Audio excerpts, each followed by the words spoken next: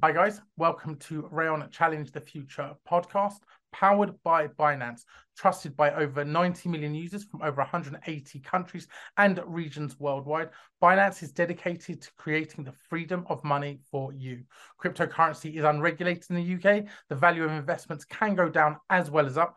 Profits may be subject to capital gains tax, and as you know by now, we do not offer any financial advice on this show. To learn more about Binance, follow the link in the description below.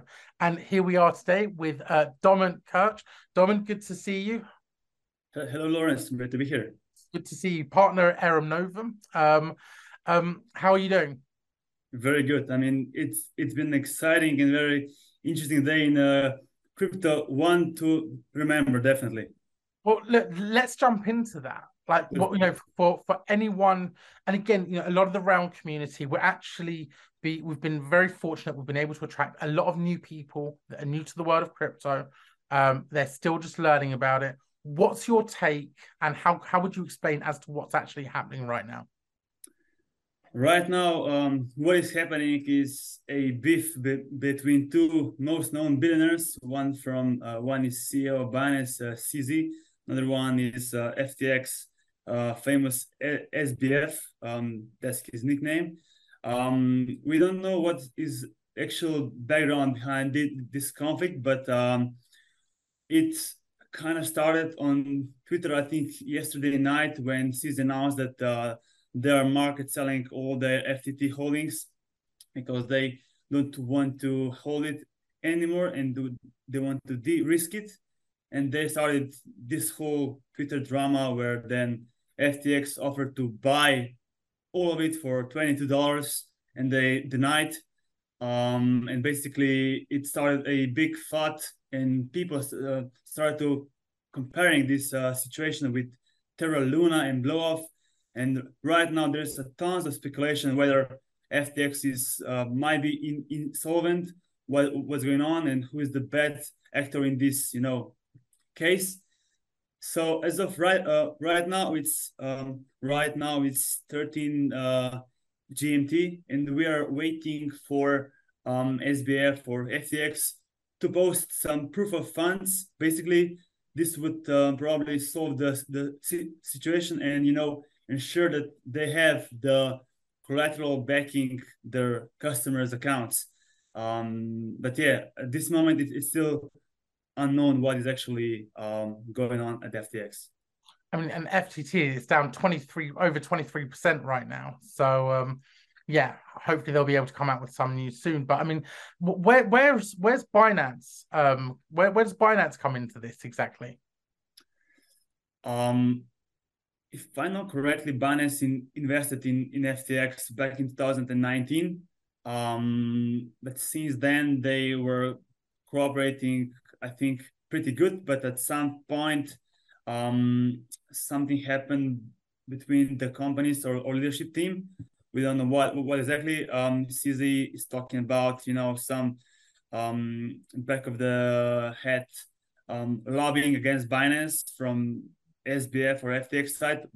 We don't know what actually happened, but this is the acquisition from CZ, and this is the reason why they don't want to support them anymore, and that's why they're selling their tokens on the market because they don't want to be exposed to FTX anymore. And this, when we're seeing these giants fighting, unfortunately, little guys, retail is hurt the most. So I think this is really not a good situation to be in, especially right now in the bear market. But yeah, let's see how this unfolds. Yeah, and I think it's fair to say that CZ, like he's obviously got a very, very strong reputation in the crypto world. Obviously ourselves, you see the powered by Binance logo all over the Raion platform. He's obviously got a very, very strong reputation. And it feels like they've probably got the upper hand in this situation, do they not? Yeah, definitely. I mean, both companies are very tough competitors. We don't know who the aggressor really is in this case. But yeah, I think the reputation is everything, and they both want to maintain it high on a high level. That's why I think it is really important what's going to come out in next 24 or 48 hours, because I think this will define who will sit on the throne in the next years on this market. Well, I think, yeah, I've got to be careful what I say, but I think everyone knows who I would put my money on. But look, we're here to talk about Novum. Again, and I think you and I, when did we first speak? I think, was it about 6-7 months ago? I remember we spoke. Was it through Bitstamp or? It was in summer. I was already at Raion because I mean we started this company a year ago now. So yeah, we probably catch up in this summer. We started talking. And how's it all going at Novum? It's going very well. We're actually three founders, and each of us is having like 5 or more years of experience in this sector. From exchange to custody to capital markets, and we are combining all this knowledge and really serving clients on the strategy and execution front. And right now, I mean, in last year, we built our team to now 12 people, and 12 experts in digital assets development, product managers. So we can really tackle quite wide range of topics or projects. And in terms of so what are the like areas of specialization in terms of your products, and what knowledge is it that you're offering clients? Yeah, sure. So I would classify this in 4 main buckets. So one is definitely we start with business strategy. So knowing how to, for traditional finance, it's important to understand how to approach this market, to understand the millennials, the investors, and how to make a product that actually works, and how to make it to market efficient, right? So that you combine all the right layers together, that you are moving fast and moving efficient. So I would say we can start with strategy, but not necessary. Some companies already have a strategy, and we do then on the product development side, because they might be lacking some internal capacities, resources. So we can actually be the external team or the innovation lab that, stress test an idea, test it out, build it, and then send on the market. So it's basically a product development service. And the third is definitely sales and marketing, because even though there is a lot of hype about Web3 and this novel approach to metaverse and all this stuff, I still believe there are marketing and sales fundamentals that needs to be hit first, from positioning, having the right hooks, content strategy, then placing your content at the right place at the right time and acquire your audience. And most founders in Web3, there are still they have a specific knowledge in their niche, but sometimes they rely too much on product development or just tech. I believe that yes, product sells it sells if the product is great, but great marketing can definitely push it higher. I mean further, right? So I think this third bucket is really important, and we help Web3 companies scale and grow using Web2 tech or approach. I'm talking about CRM and outreach, sales strategy, sales processing. So things that provenly work before and is working now. So this is long story short about these three main verticals. And I mean, in terms of that, so marketing is key, right? As the cliche goes, you can have the best product in the world, but if you haven't got the marketing behind it, no one's ever going to know about it. What are the challenges and the mistakes that you're actually seeing companies make? Because with ourselves, Like when we first started, we got the marketing right very early on. And we struggled with the tech. Like the sales and marketing, we got down. But the tech was something where we really struggled early on. I think what you're saying is that actually now these companies, they're so product focused, and I do think that's the right way to be fair. But they're so product focused that they're neglecting the marketing channels. Or are you saying they think they're going to use like new Web3 techniques, metaverse style techniques in order to actually like sell and promote their products? I'm saying yes, that you have to find the right balance between investment in the product and investment into marketing. So I think both should be developed simultaneously, and you should definitely put some effort in marketing, building the right teams and the right channels. And when you said you started with the tech, which tech exactly did you have in mind? So what was your challenge in terms of technology? Sure. So I think it's not so much in terms of the technology. There were two things. So first of all, I think it was actually building the right team. I think that's really hard, building the right team. And specifically within terms of the technology, we were really good at creating like some really cool products. And it was purely my fault, because what happened was that I saw how good Jan was, I saw how good all the development team were, and I focused on just creating really cool technology. And then I thought we'll go out there and we'll just be able to sell it. Right. I thought, hey, this is really cool. This is an AI journalist. Let's go and sell it. But what I really neglected was the user experience and the user journey and what it means to the user.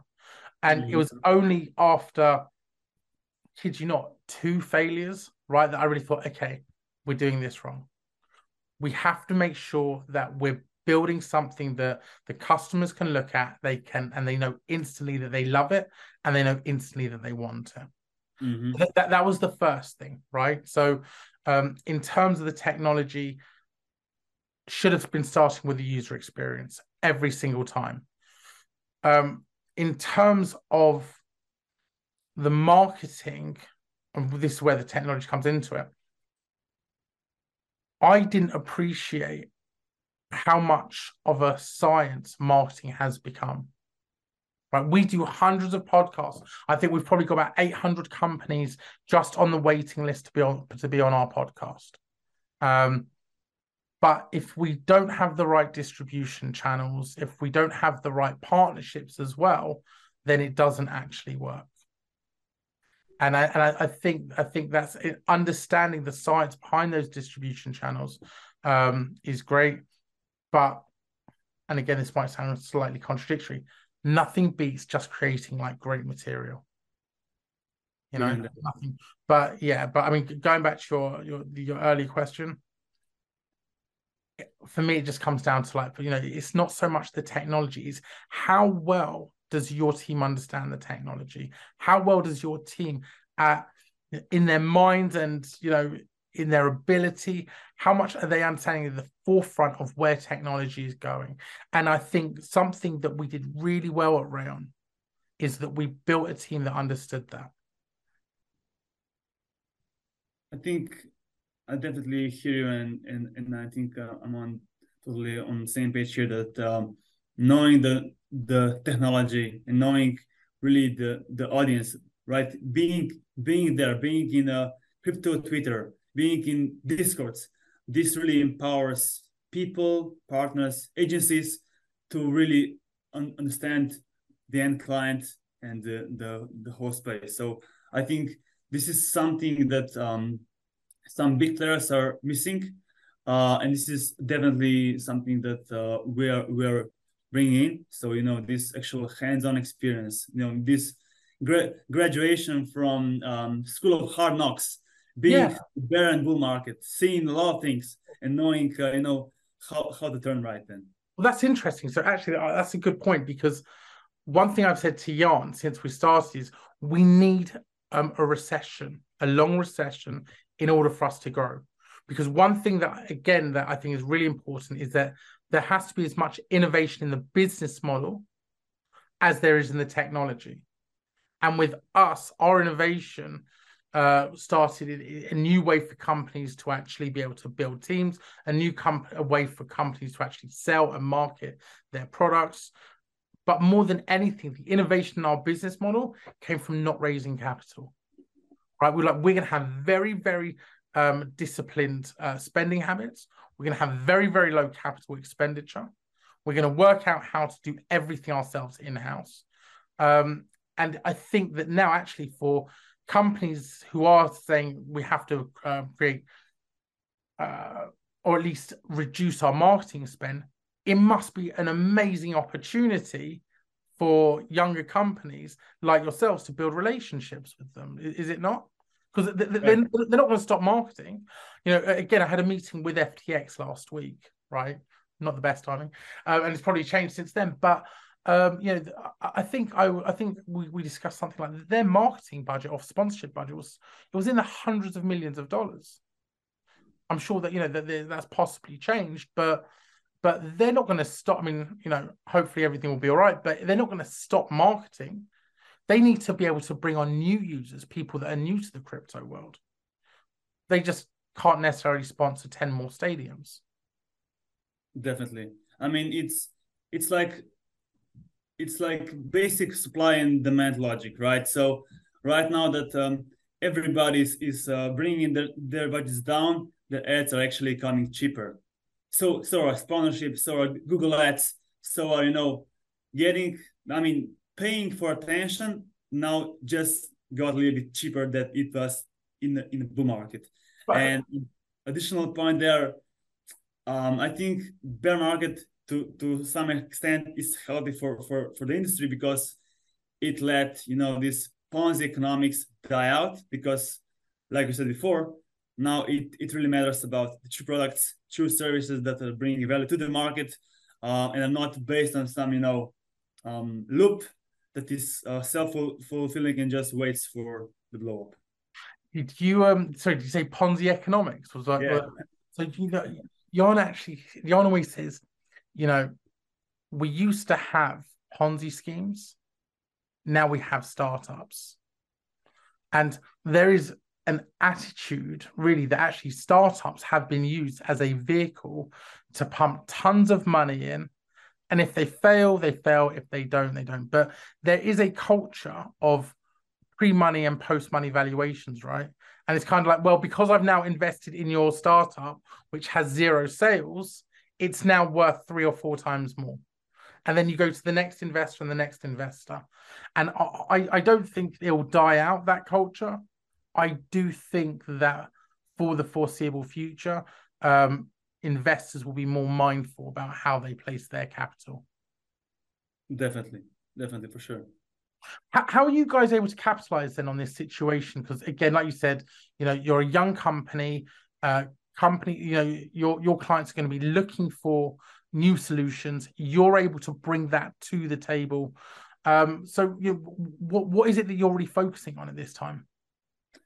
So at this moment, what really matters is our own connections and great service that we're delivering to the current clients. So I think these are the main value drivers for us at the moment.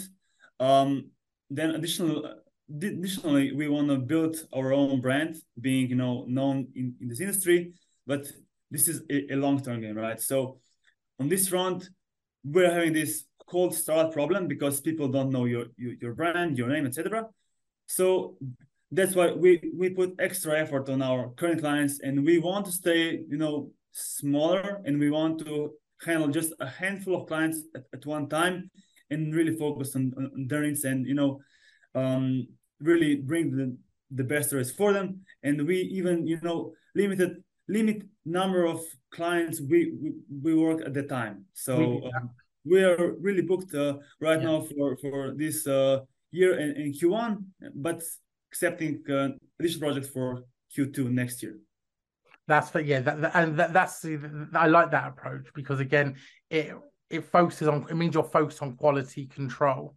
And I think you raised like quite an interesting point there, you know, and I've always taken the view that if I walk down the street and I asked 1,000 people who Barclays and HSBC are, right, every single one of them is going to know. But even now, if I asked the same 1,000 people who FTX are, who Binance are, I'm not convinced that many of them would know. And I think that actually there has to be almost like a reality check that the industry is still a baby, right? They're still converting new users. And that's only going to happen if companies are efficiently advertising and marketing their products. So, what are the core challenges then that companies are facing right now? And leading on to that, it must come down to dollars, right? And you know, the in terms of the challenges, is it symbiotic with the costs of what it has become to like advertise online? Right, Google ads are expensive. So in terms of challenges, I would break it down to two types of challenges. So one is for startups or fast growing companies, smaller ones. So this is one group, and second group is larger companies, institutions. So problem for the second group, for the institutions, is really about knowing where and how to basically start. So getting this knowledge about the vendors, knowing the risks of the industry, knowing how to capture it in a very efficient manner. So I think these are the main challenges for the institutions, and we help them, guide them on this way, or basically execute for them in terms of some verticals.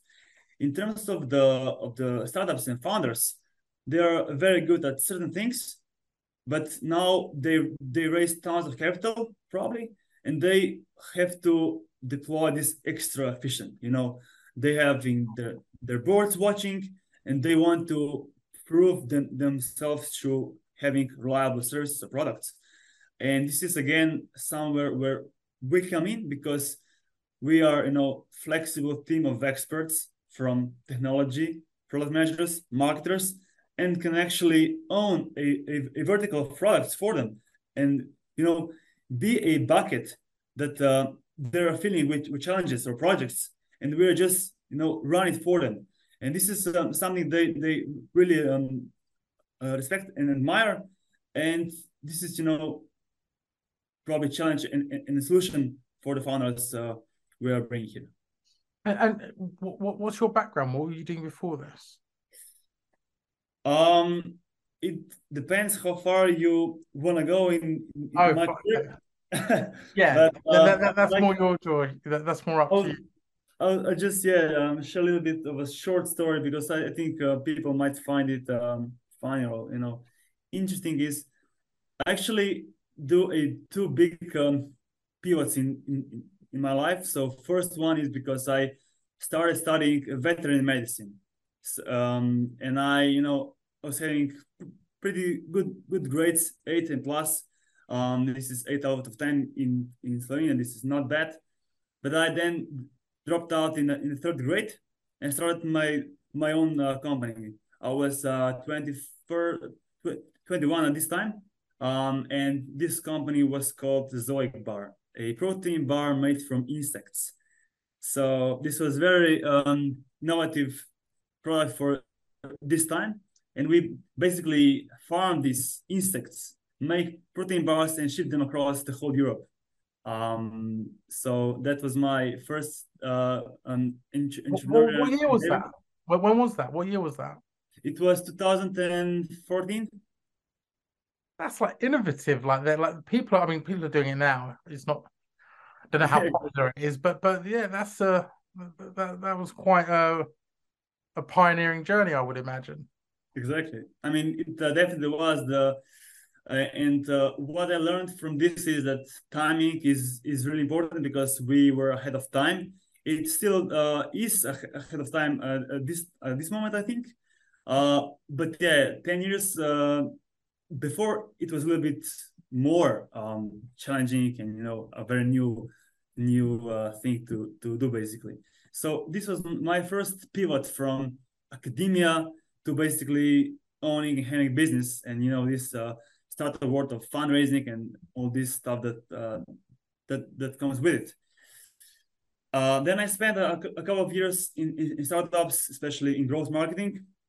And 2017, I got orange pilled and really, dive deeper into Bitcoin, into finance. And this is what I call my second pivot, because I went from, not knowing a lot about finance to really start to educate myself on what money is, what Bitcoin is, how does blockchain work. So all these things that you're not taught in school or wherever.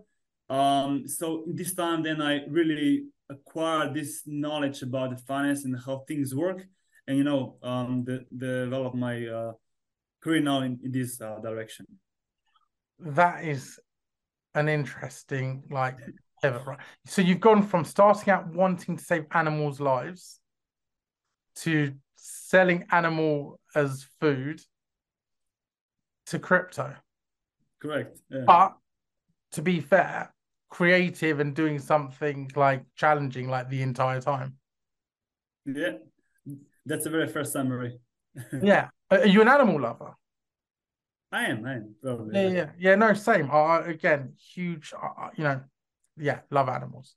So okay, that's interesting. But how does this compare then? In terms of challenging, is it? I mean, again, it's a far more competitive industry. Is that fair to say? Definitely. I think. Yeah. Sorry. Sorry, I just wanted to conclude that I think the most important lesson here is that we need to be able to adopt new skills at rapid pace. I think this is the long story short, that because world is changing so fast in terms of technology, user experiences, how things work, that we need to be just a lifelong learning and acquiring skills that then help by building business, or being a part of a larger company. So I was actually just filming with Verve Ventures an hour, 2 hours ago, and they were saying that things are now moving so quickly that as a company, you have to acknowledge that your technology and your knowledge of the technologies is going to be redundant within 15 years or 10 years. And now it's become even 5 years. And it's about how the life cycle and relevance of a company is just getting shorter and shorter and shorter. Definitely.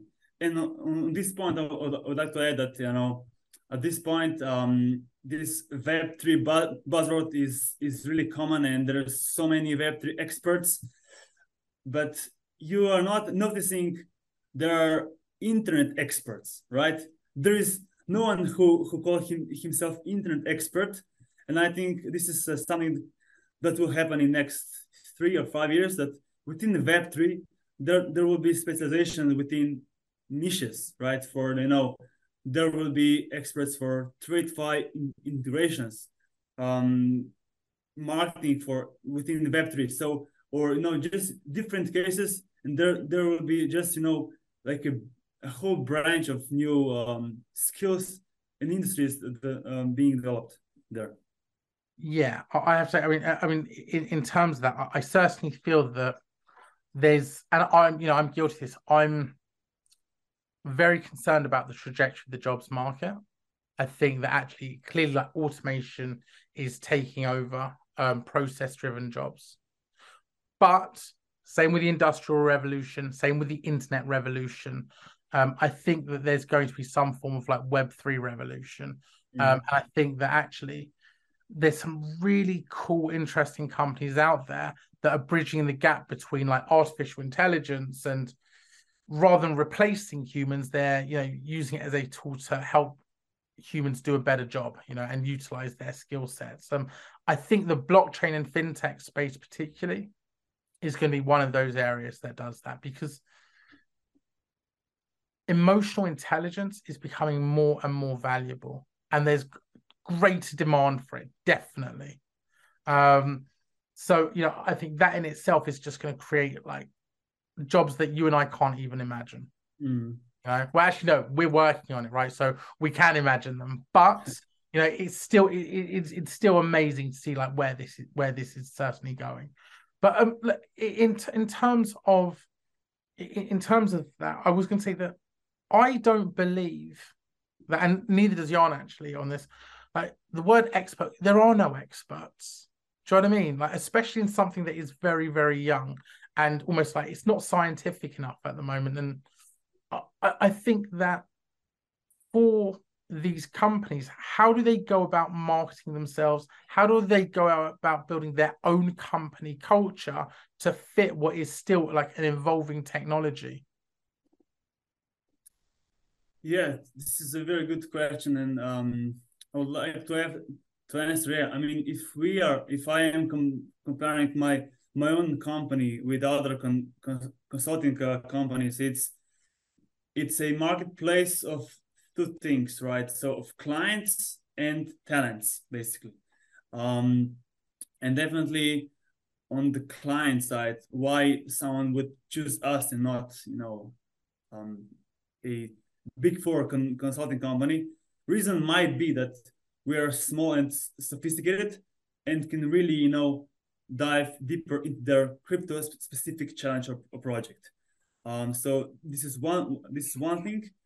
And on the consultant side, I would say that someone joining a McKinsey or a big corporate has a long ride to go through from associate to project owner to being partner, etc. Here we want to do three things. So one is knowledge sharing. We want to empower people to with knowledge, and of course encourage them to just learn all the time. So that's one thing. Second is ownership of the projects. So we want to encourage that as soon as someone join, of course we help them with management and ensure the great quality of work, but still we give the opportunity to own things. So this might be a second thing that might be important. And the third is we don't tolerate corporate bullshit, which as you can know, there's a ton of politics, a lot of things. I mean, There's enough of that about. there's a whole book titled "Corporate Bullshit," so it's a very fun read. And yeah, so we really don't tolerate this, and we want to give people free time. So What's an example? Like, what's an example of corporate bullshit? Like I said, it's a whole book written on this. I would summarize it in non-transparent politics, talking something and doing something else.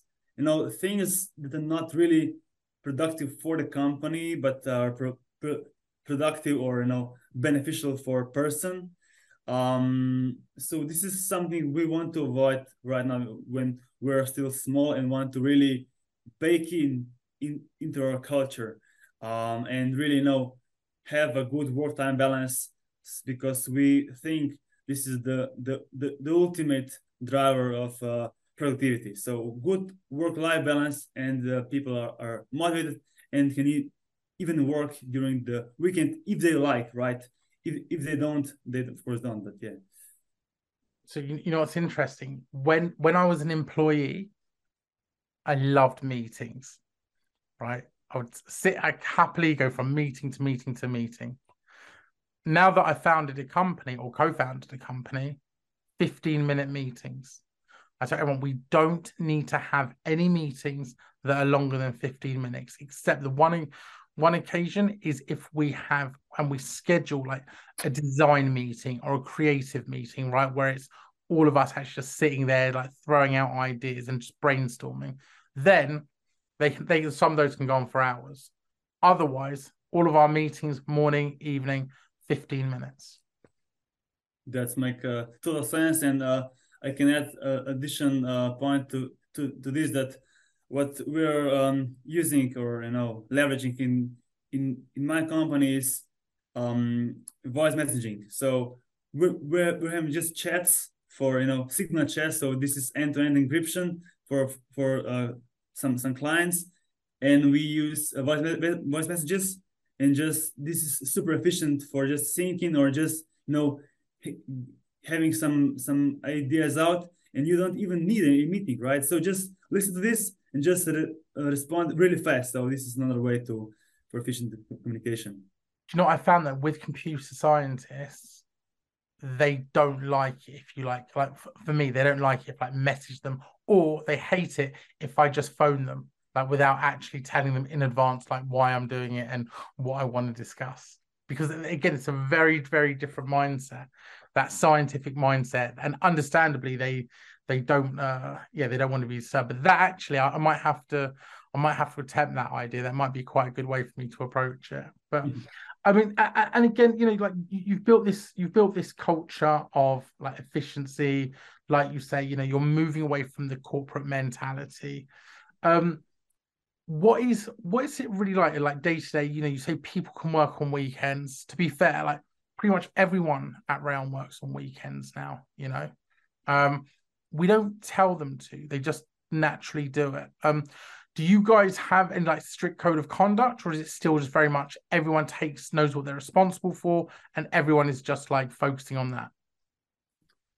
So it's definitely a second one. So we don't have a straight code of conduct. So we just want to provide our clients great project, great service, and this really depends on our people and ourselves, of course, to be motivated and efficient during the time that we actually work, right? So this actually, of course, most important to find out which tasks are using or wasting your time or energy, and in which time of the day you are most productive. So, and navigating within this is, I think, bringing a good results for us as a company and for the clients on the projects. And in terms of like any like other like young companies that need to obviously like market, like when should they start? What's your advice for them? When should they start marketing their product, thinking about marketing, and actually start testing different channels?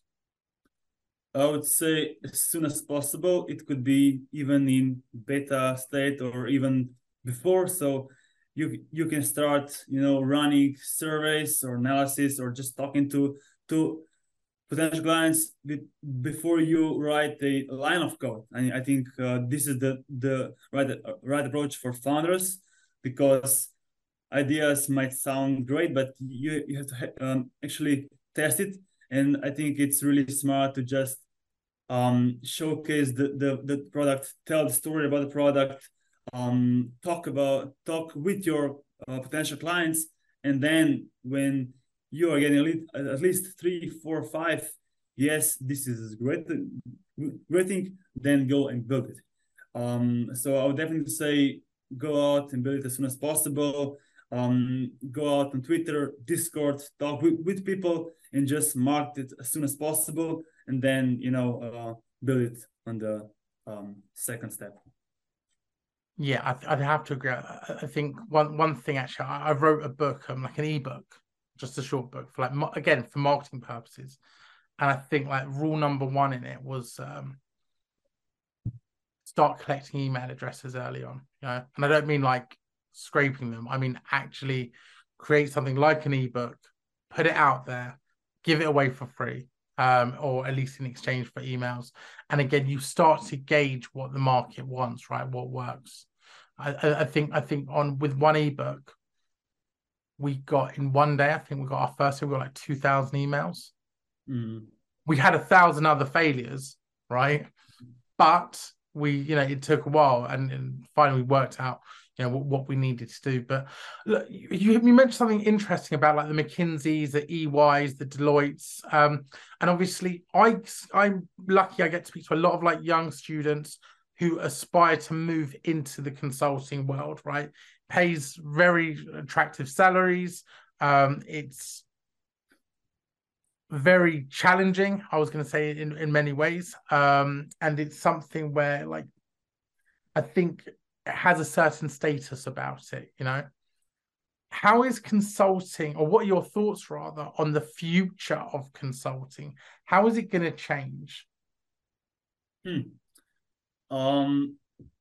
Yeah, so we have to look back in order to understand the future, I think. So how these companies actually started to be a consultant on the business side or on the product side. So because, you know, this UI, Deloitte, etc., companies firstly were focused on audits.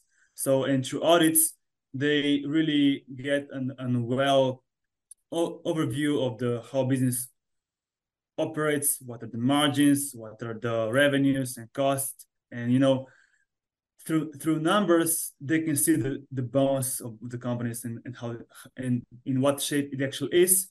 So a consultancy on the strategy was their natural upsell, right? So then additionally, they kind of naturally expanded their services into, you know, more let's say strategy and product and, you know, all these niches they're coming right now. And I think as in our case, there will be an opportunity going forward for the companies that are particularly focused on the execution part of the service, because this is something I think these companies will be lacking in the future too, because as I said, their natural business is coming from different, you know, starting point, and they'll need to catch up. They might be buying companies or, you know, talents from the market to, you know, filling these gaps.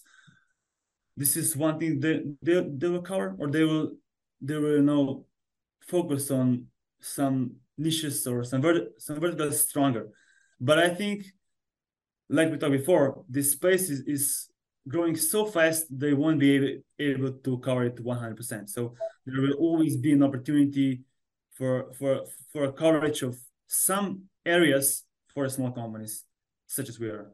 Yeah, I think now actually I think it's just time for young companies like yourselves to just get in with the big companies. But Domen Kirch at Novum, really thank you very much for your time today. It was greatly appreciated, and yeah, look forward to seeing how where this goes. Thank you so much, Lawrence. Cool. Guys, check out Novum on the Raion platform, and be sure to check out the Binance link as well below.